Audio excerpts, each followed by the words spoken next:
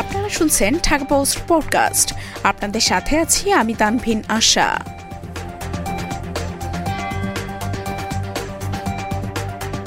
গুজরাটে বাসের সঙ্গে এসইউভির সংঘর্ষ, নিহত 9।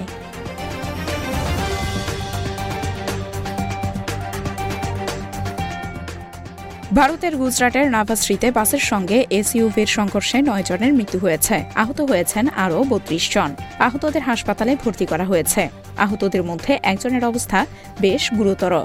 আহমেদাবাদ থেকে ভালসাদের দিকে যাচ্ছিল একটি বাস, আর বিপরীত দিক থেকে আসছিল একটি এসইউভি গাড়ি। এসইউভিতে 9 যাত্রী ছিলেন। শনিবার ভোররাতের দিকে এই এসইউভির সঙ্গে বাসটির সংঘর্ষ হয়। কুয়াশার জন্য নাকি অন্য কোনো কারণে এই দুর্ঘটনা ঘটেছে তা এখনও জানা যায়নি। দাবি করা হচ্ছে গাড়িটি উল্টো দিকের লেন দিয়ে চলছিল, এর জেরেই দুর্ঘটনা ঘটে।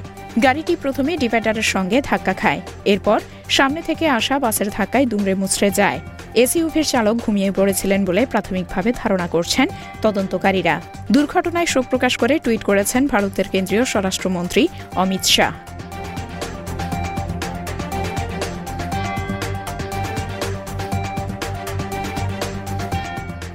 এতক্ষণ শুনছিলেন ঢাকা পোস্ট পডকাস্ট। দেশ বিদেশের সর্বশেষ খবর জানতে ভিজিট করুন www.dhakapost.com।